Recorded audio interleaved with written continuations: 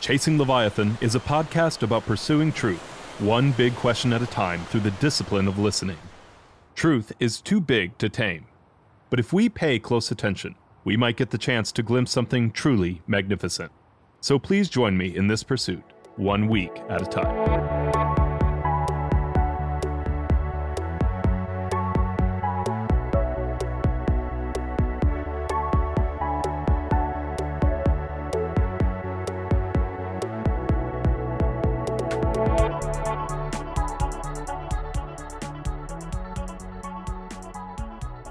Just as we get started here, Dr. Afsarudin, can you tell us a little bit about yourself and how you got interested in religious studies, in Islamic studies, and particularly this discussion of jihad?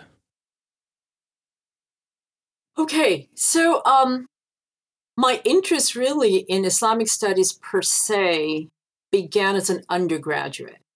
So when I was an undergraduate, and this was at Oberlin College in Ohio, I was actually determined to be an economist and a political scientist to boot. I was very interested in the social sciences. I just thought it was very practical. The political world seemed very interesting. So I enjoyed all my politics courses. At that time, the department was called the Department of Government, and I was very interested in comparative politics. So I took a number of courses, and they were fine.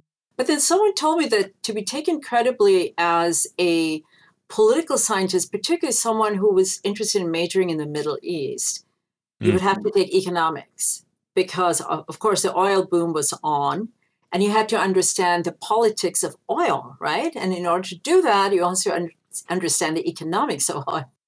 So I took my first economics course. Guess what? I found out very soon that I was simply not cut out for economics. I just could not wrap my brain around it. It just seemed so dry. It seemed somehow divorced almost from reality or from human beings, right? Because it was very mathematical, it was formulaic. It just wasn't for me. So I realized that I probably should not pursue my graduate studies in political science, especially Middle East politics. So that was kind of a rude awakening. But then I took my first Arabic course at Oberlin. We had a visiting professor from Ohio State who was a very gifted teacher of Arabic. And when he started offering his courses, I thought, I should definitely take this course since I'm interested in the Middle East. And I did, and absolutely fell in love with the language. And my background is Muslim. I am a Muslim. And so I already had a natural interest in Arabic and also a natural interest in Islam. So I figured, well, maybe this could be for the long haul. Why don't I think of going to graduate school in Arabic and Islamic studies? I love the language. I wanted to keep pursuing learning it. I wanted to read all the great literary works in Arabic and then also learn more as a scholar about the faith that I was born into. So, well, as they say, the rest is history. So I applied for graduate school in Arabic and Islamic studies into several Middle Eastern studies departments. And Johns Hopkins was, a renowned university and had a very well-regarded professor in Arabic and Islamic studies. So I applied. I got in. They gave me a very handsome financial aid package, and the deal Always was helpful. Yes, that was extremely helpful. So I continued my studies of Arabic, and I continued my study of Islam and the Middle East. And when I got my PhD, I got my first teaching position at Harvard. Again at a very renowned department of Near Eastern languages and civilizations.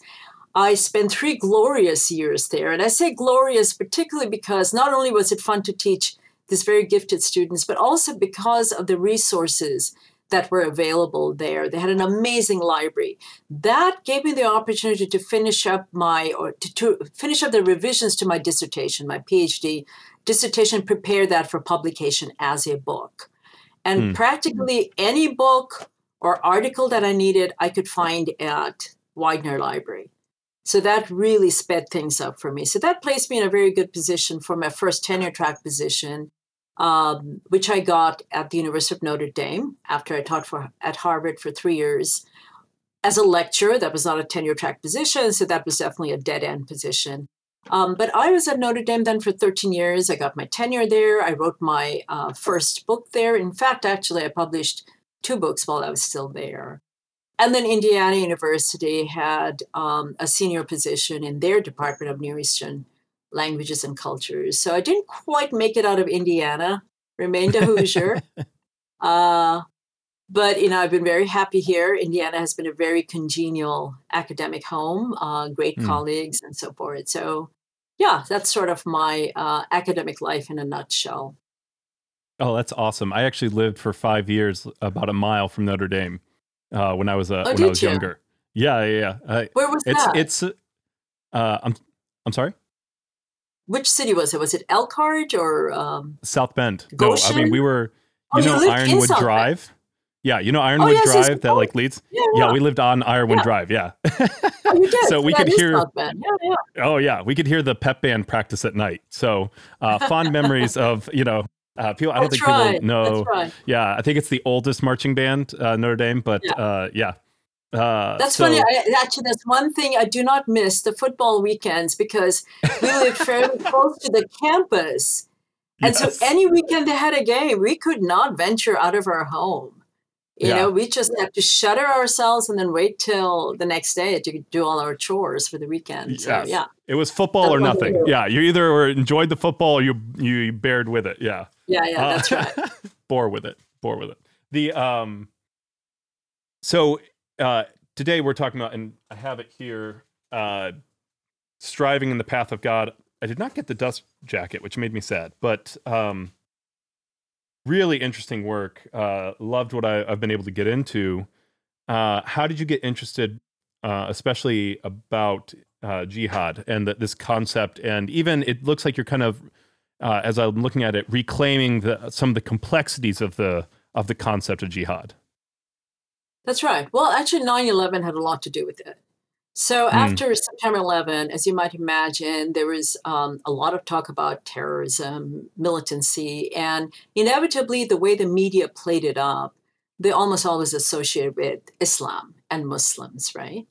Um, so it got to the point where you realize that all we were getting was this kind of unadulterated, monolithic view of Islam as a very violent religion. And Muslims, because they practice jihad, and most of the people didn't even know what that Arabic term meant, but jihad became a very scary word, and people reflexively associated with militancy, with violence, and mm, especially violence directed against Westerners, right? That somehow Islam was unable to coexist peacefully with other religions, and Muslims are incapable of living as peaceful citizens in the West outside of the Islamic heartlands.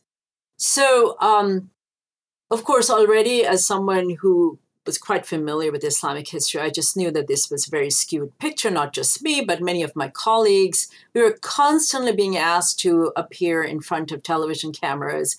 I was kept very busy in South Bend, by the way. I was pretty much known as kind of the lone Muslim expert on things Islamic. So whenever they needed a commentator on one of their shows, guess who called up? Who they called yes, up? yes. After, I was terrified at first, but then I kind of got used to the idea. And also, I told myself if I didn't do it, if I did not step up to the Mm, plate, there are a number of very ignorant people who'd be happy to do it for me. And they would simply yes. perpetuate, right, the same stereotypes and the same misconceptions and so forth. And then I thought to myself, well, I am looking around for a second topic, a Mm, topic for a second book.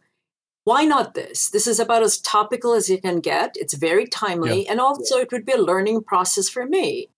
Although I knew, sort of the broad contours of what jihad meant, and historically what has been the different meanings and significances of the term, I actually had not carried out a sustained scholarly historical study of the term and the relevant literature. So I thought, Mm, well, there has never been a better time to start doing that now. So I actually wrote a proposal and submitted to a number of granting agencies to see if I could get a major grant that would allow me to go on sabbatical for a year and start the research for the book. I mean, this was a huge venture. We're talking about so many different genres of literature that I would have to look at. Obviously, Yeah. religious texts, but also literary texts, historical texts, legal texts, and so forth. And fortunately, I did get a very generous grant from the Harry Frank Guggenheim Foundation, which allowed me to go Hmm. on leave for a whole year. So I started the research for that. Now, that year was spent only in reading texts. I mean, this is a big topic, right? So that's Yeah. all I did for most of the year, reading, taking notes, collecting my thoughts, trying to see, where all this would lead me to. So a couple of years later, I applied for another major grant, got it. And this was the year when I was finally able to sit down and write the book. Well, the book came out in 2013. So now I forget the exact year, but I think I was on leave from um, 2007 to 2008. I may be getting the years a little wrong. But when the book finally came out in 2013, I had been actually working on this project for about 8 years. And that's how long Hmm. it took me to digest all this information, right? Because there's such a wealth of material.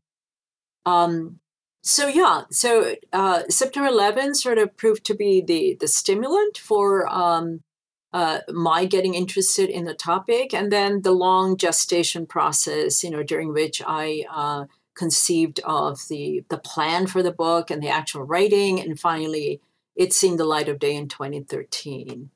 I have to confess that I wrote this as a scholarly book for specialists, but I've also been pleased by the reaction from non-specialists who said, if they can avoid a lot of the getting, bogged down in a lot of the Arabic terms, and I think this is also a challenge for you if you don't know Arabic, and most people don't, um, even academics don't.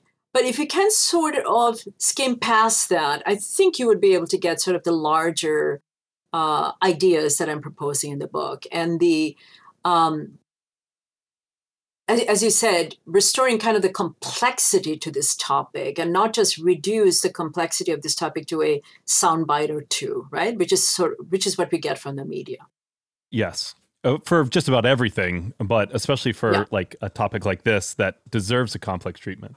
yeah. I just want to say, as I was able to get into it, I actually really appreciate it. I come from a religious studies background, and I went into hermeneutics for the Yes. Bible, and so a lot of the exegetical passages you have are very familiar from a Greek standpoint. Like I was like, it actually felt very like I was like, oh, this Yeah. is I feel at home here, and so I appreciate that kind of linguistic work and the rigor that goes into that and the way that it grounds a lot of these arguments. One thing that I Yeah. found, and this is just an example of the way that you talk about the dominant juridical and political Hmm. formation of the concept of jihad, that it's primarily political, that sort of thing. um, I'd always heard jihad translated as holy war, but in here you talk about, when you look at the literal translation, is striving in the path of God, which of course is completely different, right? Like, it's not completely different, but it's like that's very, very different. And you could immediately see how you could use that in multiple ways. Even the way you Yeah. talked about martyrdom, and the translation of that from Arabic is dying in the path of God, which again is that opens up a multitude of interpretations. And I personally find a lot of value in reclaiming what we have rather than just trying to immediately cut off and distance ourselves. A lot of times when we do that, we create, I think, holes in ourselves, and we often are bound to repeat certain issues instead of growing from the healthy roots that we're given. So kind of, with that said, with those kind of simple, like the simple things that I picked up, what are some common misconceptions that you often see with jihad, and how would you, in a more complex way, define jihad or talk about its different uses? Hmm. Well, as you pointed out yourself, that one of the takeaways from the book, at least I hope that is a principal takeaway for most readers, is that jihad actually, in its basic meaning, means striving, struggling, Hmm. making an effort, usually towards a good end, right? But in general, the basic dictionary sense of the word jihad is struggle. And when you broaden the meaning that way, when you go back to the fundamentals, then you realize this is something that almost anyone can identify with. We're talking about human struggle at all levels, in all spheres of life. The fact that I'm struggling now to find the right words to convey my thoughts to you, that's part of jihad. The fact that you're struggling to convey your understanding of the book, to me, that's part of your jihad too. I sometimes remind my Christian students, when I was at Notre Dame in particular, as you might imagine, we had many observant Catholic students. I would remind them that in the Arabic translation of the Bible, when they talk about jihad, when they talk about Jesus struggling with himself, they use the word jihad. And that might come as a shock to some Christians because they'll think, oh, no, jihad is only something that Muslims do and it's not a good thing. But that's all it is, primarily. That, it simply refers to the struggle of every human being to achieve their full potential in life. There is a fundamental moral imperative within Islam, which can be distilled into a phrase, which states that a Muslim should always command what is good, enjoin what is good, and forbid or prevent what is wrong. Now, in order to do that in all aspects of life, you have to carry out a struggle, right? So the struggle begins with you, your inner struggle.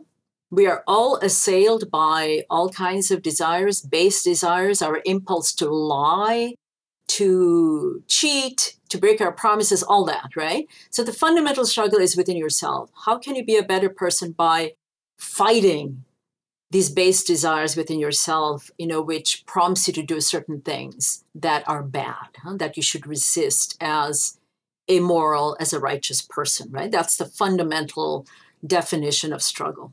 But then there's also a social aspect to it. How can you prevent other people from doing wrong things? How can you prevent them from doing wrong to their neighbors, right? A ruler. There's a very famous hadith, a saying of the Prophet Muhammad, which says, one of the best forms of jihad is to speak a word of truth to a tyrant. And we often describe that as speaking truth to power. Not an easy thing to do. We often have to struggle to carry out that command, right? To speak the truth fearlessly, regardless of what the consequences might be for us. It's probably one of the hardest moral and ethical imperatives for us to live up to, right? So that's what we're talking about. We're talking about many different dimensions of jihad. Now, at the state level, what happens if you're attacked by an aggressor, an enemy, who wants to take control of your land, pillage your property, right? Lay waste to your home and so forth? Of course, under those circumstances, your struggle to fend off the attack and protect yourself, defend yourself, is also part of jihad. So there's also a military aspect to it, especially when the state is involved. One thing that you never pick up from the media is that there's actually a whole protocol for a state to declare war against an aggressor nation. It's always the legitimate head of state who can proclaim such a call to arms. Only the legitimate head of state. So you can't have like I like to say to my students, you can't have every Tom, Dick, and Ali proclaiming a military jihad, right? It has to be the recognized head of state. And I have a feeling you're familiar with the Christian just war theory, where there's an equal emphasis on how it's the legitimate ruler, the one who is recognized by the citizenry as the legitimate ruler. Only that person can declare war, right? So that's also a fundamental precept within military ethics within Islam. So, of course, this is a big topic, big subject, as you know, because I talk about many of these different dimensions in the book. But in a nutshell, to summarize that, jihad, simply broadly speaking, means struggle on all levels and all spheres of life for a worthy and just cause. And it can be as simple as smiling at your neighbor. And that's your good deed for the day. The struggle to smile at our neighbor, when we may not feel like it, right? Yeah. The struggle to say a kind word. The effort we have to put into doing something, going an extra mile for someone, and carrying out an act of charity, going over to the food bank and making a delivery of cans of food that the poor need. All that falls under the rubric of jihad. And I think that's something that everyone ultimately agrees with. It's not easy to be a good person. If it was, almost everyone would be, right? Like it takes effort, right? Yes. And so I think that makes intuitive sense. And I just want to, it's just the example that you gave. And so I just want to make sure and want to clarify something. You talked about in the social setting, stopping evil as part of the struggle and that's obviously like a negative emphasis. Is that generally true of jihad, or is it also, could producing good in your neighbor also be part of that struggle? Is there also that positive side to it as well? Yeah. Well, that's why I said that the moral imperative behind the whole impetus for jihad on all levels is the command that one must promote what is good and prevent or forbid what is wrong. So it's really a two-pronged thing, right? I mean, you can't really have one without the other when you think about it. If you're trying to promote good and someone's trying to resist that, then it's also part of your jihad to facilitate the promotion of good, right? Whatever that may be. It may be running for office, public office, and therefore making sure that the community has a representative who represents their concerns, right? And maybe, as public as that, or maybe on a much more modest level, just reprimanding something for trying to do something bad. That would be part of jihad. Or speaking a soft word to allay someone's anger. There can be so many different ways of promoting what is good. And it's all situational, right? There is no formula or magic formula or prescription. People have to still exercise their intellect, and they need to be morally formed as human beings so that they know the difference between good and wrong, and then acting on that knowledge to carry out this moral imperative. So there's both the positive aspect, and then also, as you said, there's also the prevention of doing wrong, which may require, again, sometimes physical means of doing that. Right. Well, and that makes sense, right? Even if you were just negative, I mean, that's a very empty life. I'm just going to stop evil, but I'm not going to promote what is good. That's not good. And that's what I figured. I just wanted to clarify. Something that you mentioned about the proper protocol that you have to have the head of state. Where is that found? Because one of the more interesting things that you mentioned in your book is the assessment, kind of the definitions of the authority of hadith and the assessment of that authority. Is that where the protocol for the head of state is found? Where is that protocol found? So the protocol was actually developed more by jurists. Okay. But then people also point back to the life of the Prophet himself. So there are the two most authoritative sources for legislation, but also for ethical and moral reasoning are, first of all, of course, the Quran, which Muslims believe to be the sacred revelation, divine revelation within Islam, vouchsafed to the Prophet Muhammad. And then secondly, the Sunnah, Sunna, to use a scary Arabic word, which refers to the practices and sayings of the Prophet Muhammad. So the Quran has many broad moral injunctions and principles. Some of the interpretations of those broad moral injunctions and principles are to be found in the Hadith literature, where the Prophet himself pronounced on the meanings of some of these verses, right? As you know from your own background in hermeneutics, that there can be multiple interpretations of a single verse in scripture, right? People often bring their own lenses to it. I mean, there are also verses with, of course, obvious common sense meanings and can be taken literally, but there are also a number of statements. Let's just say, for example, the command within the Quran and within Islam, be just.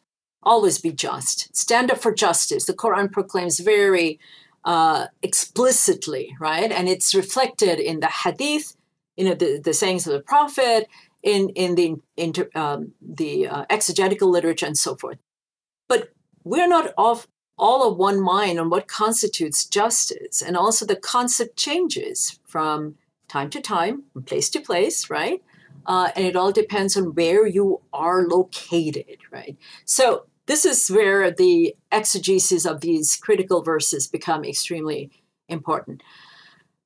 So the jurists went to great length. They knew that, of course, when the prophet eventually received divine permission to engage the pagan Meccans in battle, because they had aggressed against the Muslims and had committed acts of persecution against them. For 12 years of his prophetic career, Muhammad was not given the permission to engage in armed combat with his enemies in Mecca, right? It was only after he made the emigration to Medina, then the prophet received divine permission to finally engage in defensive warfare. So they have the model of the prophet to point to, that here we have a recognized head of state of his own community, and therefore the legitimate ruler who is able to then give the call to armed combat, right? And so the jurists not only studied the Quran and the Hadith, but they also studied the life of the prophet, and therefore drew examples, precedents from his life, and therefore the detailed protocol that they eventually did lay out in their writings about military ethics and how to go to war included this very basic condition that only the legitimate head of state, recognized as such by the majority of Muslims, could issue such a call. And then there were very strict protocols about how to behave during warfare, right? There was a strict military code of conduct. You could not ever target non-combatants. Civilians automatically had immunity, right? Non-combatant immunity, something that we have enshrined in modern international law, right? The Geneva Conventions protects the rights of civilians. It also, within Islamic law, they also made provisions for humane treatment of prisoners of war, something we also find reflected in modern international law. So we do find rules pertaining to military protocol and the, principles of non-combatant immunity, and the requirement that only the legitimate ruler should engage in warfare. They have been codified in these legal manuals that exist until today. Is that, and forgive me, when we talk about hadith, what is hadith? Is it those legal manuals? No. Okay, so let me make a distinction between hadith and legal manuals. Hadith are the actual sayings of the prophet, right? And the sayings of the prophet are always kept distinct from the Quran. So Muslims believe the Quran is direct divine revelation to the prophet. Got it. The hadith are his sayings, Muhammad's sayings that are not considered divine in origin. They're his own sayings. And then the legal material developed later when there came into being a class of jurists who studied these sources, the Quran and the hadith. The hadith is almost always interchangeably used with sunnah, but sunnah also refers to the actions of the prophets. The hadith are the sayings, yes. But the sunnah also refers to what did he actually do that was not necessarily codified into a statement, right? So hadith and sunnah are often used interchangeably. So the jurists then studied these two sources because by the 2nd or 3rd century of Islam, Islam had become a world civilization practically, right? I mean, you've heard about the Abbasid period, the glorious period, the flowering of Islamic civilization. That actually forms the backdrop, by the way, to the Arabian Nights. When you read the Arabian Nights, they're talking about the Abbasid period, right? If you take out the fantastical tales, no one was riding around in magic carpets, of course. That just didn't happen. That's just fictional. It's always a disappointment, but okay. But that is sort of the age of prosperity that forms the backdrop to the Arabian Nights. And the reason for that is it actually became one of the most prominent civilizations of that time. And There were schools and universities cropping up all over the Islamic world. Science and architecture and technology was at a very advanced stage by the standards of the time in the 3rd, 4th, 5th centuries of Islam, which corresponds to 9th, 10th, 11th centuries of the Christian era. Thank you. I was going to ask. I apologize, but to keep that straight in my head. Yeah. Of course, I am so used to doing the double dating. So to go back to the jurists. So the jurists then, Islamic jurisprudence actually then really took off. There was so much learning, and part of the learning was also religious learning. And so the jurists, having now inherited this growing civilization, had to deal with situations that were not adequately explained, either in the Quran or the Hadith and the Sunnah. So there were, of course, broad moral principles and injunctions, but those had to be parsed, right, in response to new circumstances on the ground. So now that Islam had become this world power, world civilization, how do you deal with people that Muslims came across, often conquered as populations? How do you deal with these citizens, right? How do you deal with their rights? What do you do when you engage people in warfare, an army in a warfare, but they are in the middle of non-combatants, in the middle of civilians? How do you deal with that? So they do refer to hadiths, like the famous one where the Prophet counsels one of his generals when conducting warfare to absolutely make sure that women, children, the elderly were never targeted, because that would actually be a grievous sin, right? It would be a grievous wrong. So we have pointed, explicit commands coming from the Prophet himself that forbids attacking civilians under any conditions. But the jurists also had to go beyond that. There were certain situations that there simply was no precedent for in the existing literature, right? So they used what's known as, in Arabic, I'm going to throw out another scary Arabic word, ijtihad. Their independent reasoning. Jurists also had to fall back on their own reasoning in order to derive new rulings under new circumstances, right? One principle that was often invoked by them was the principle of the common good. Again, that should sound familiar to you. I think the notion of the common good, right, the general welfare of people, is often a motivating factor behind new legislation. How could the jurists derive new legislation that, again, promoted what is good and prevented what is wrong? What is the common good that they are after? Again, perceptions of common good can change with age. So what may have struck our predecessors as part of the common good in the 9th century of the Common Era would not strike us the same way. I mean, think about the situation of women, for example, right? I mean, how drastically our notions of what constitutes gender justice, how drastically that has changed since the pre-modern period, right? Certain things that were taken for granted as being just and humane with regards to women, we would no longer consider being equally just and humane in the modern period, right? The idea that women cannot go out to work, or they should not have access to higher education because their true calling was as mothers and wives. There's nothing wrong with being mothers and wives. But within Islam, women and men are actually supposed to be granted the same opportunities to fulfill themselves, to flourish as human beings. And I think across the board, many religions have actually made that transition where they also understand what constitutes justice within gendered relations to have changed drastically since the pre-modern period, right? So we do evolve. We don't lose sight of our basic principles, but we do evolve in how we understand those principles in any given period or in any given situation. So the jurists were often reacting to the reality on the ground.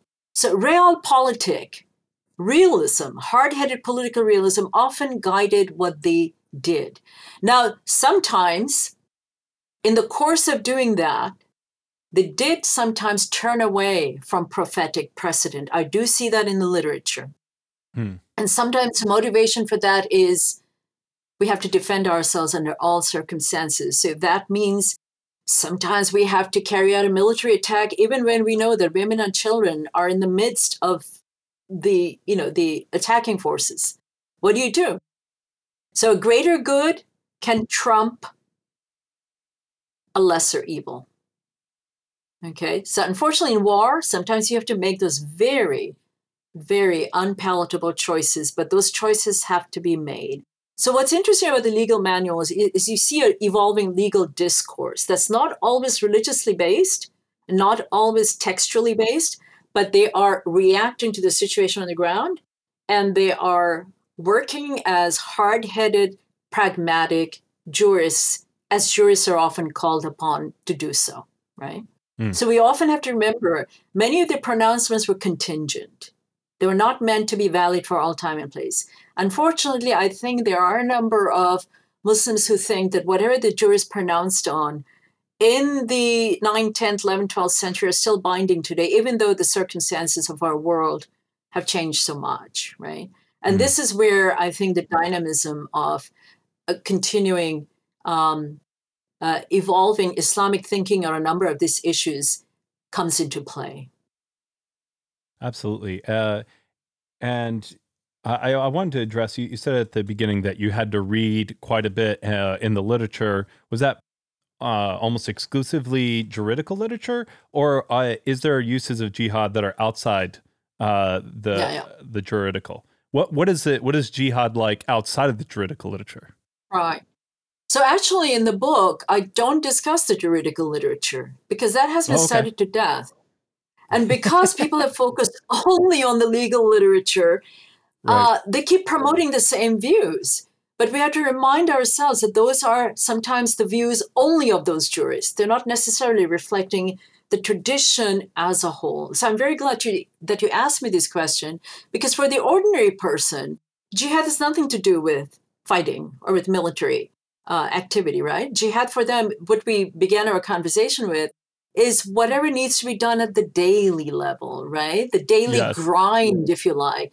Getting up in the morning to go to work, that's part of your jihad. In fact, there are wonderful hadiths that talk about that every time a person embarks on licit means of earning a living, licit, that person earns a reward for carrying out a legitimate jihad. And they're described as being on the path of God. That we talked about how a true struggle is always for the sake of God, right? So such a person is on the path of God.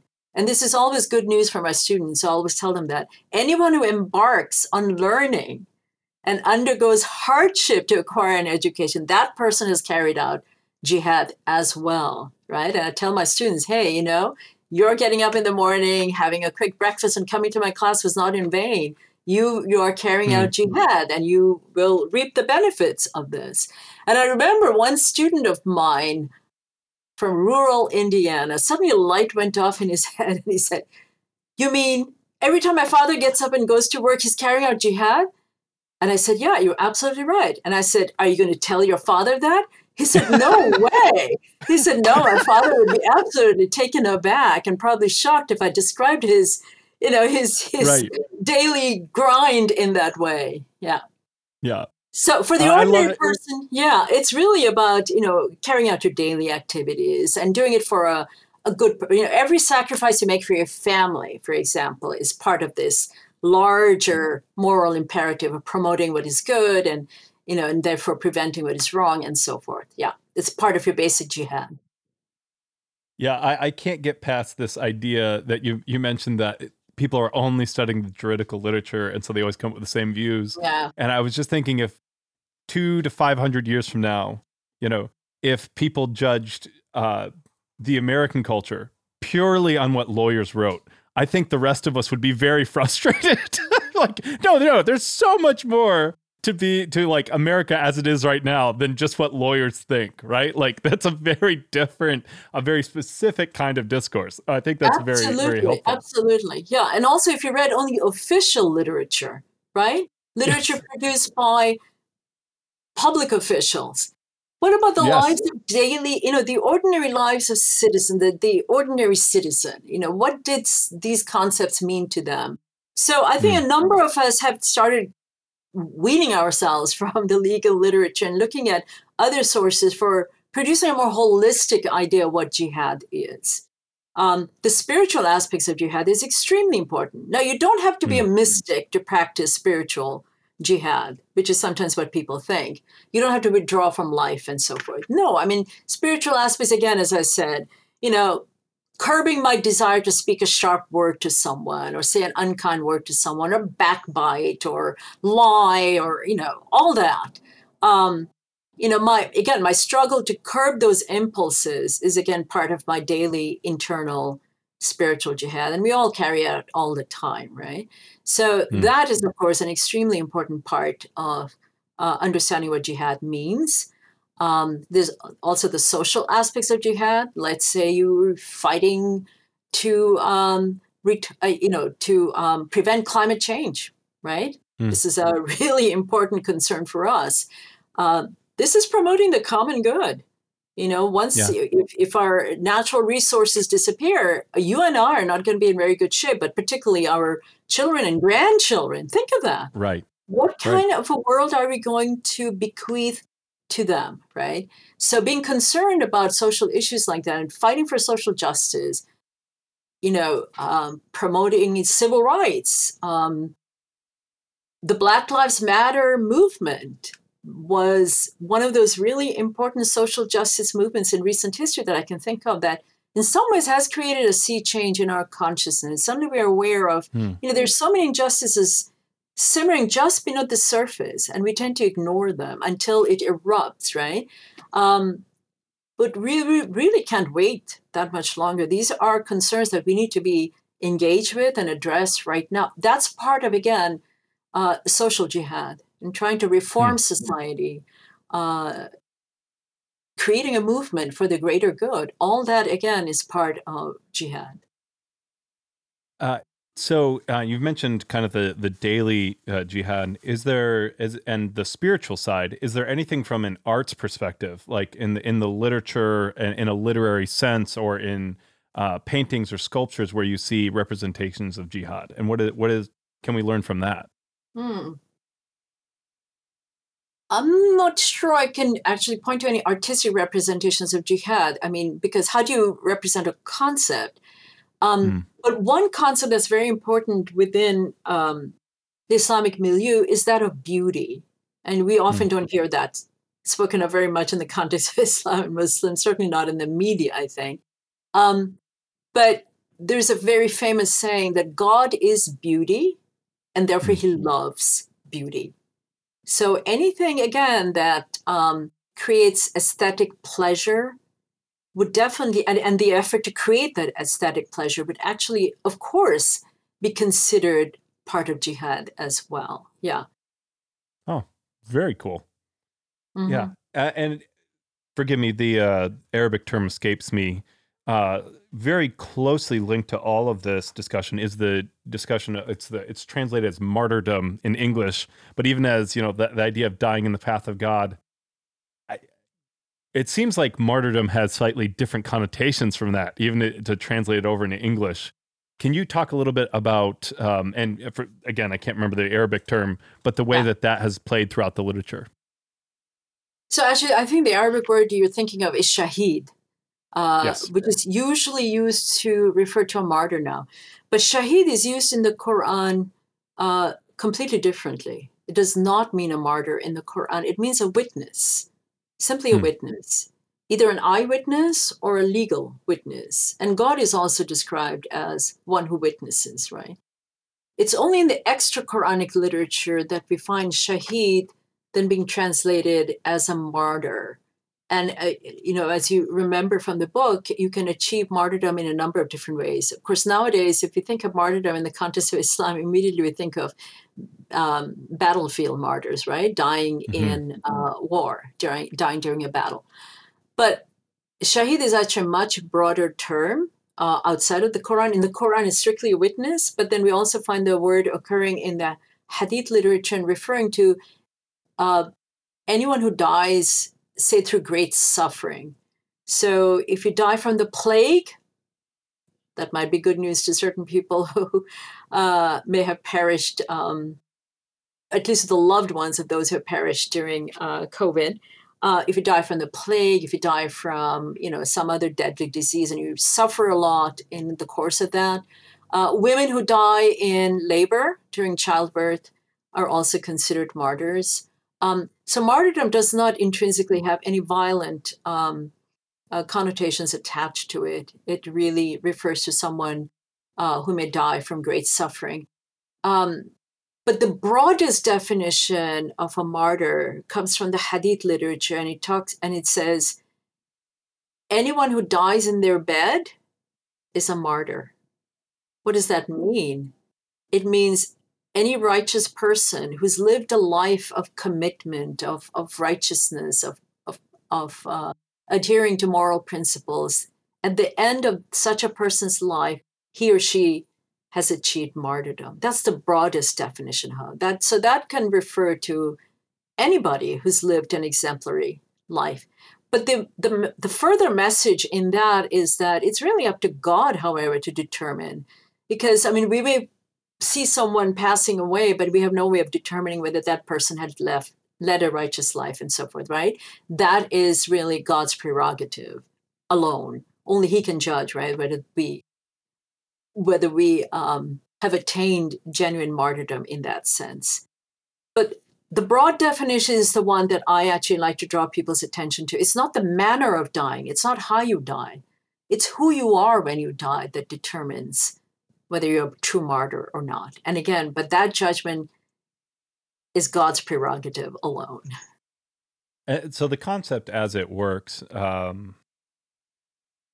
seems to be more of an internal motivation, to maybe perhaps make it more universal, but just like, I think everyone can understand the idea of finishing strong, right? There are a few things sadder than someone who lives a righteous life and then blows it at the end, a man who's lived faithfully for 20 years and then takes a bribe, for instance, like this idea of finishing to the end, right? Like everyone ends in death, and to end well. That goes even, you can look at Stoic literature. Like, this transcends, like, that's a common human experience.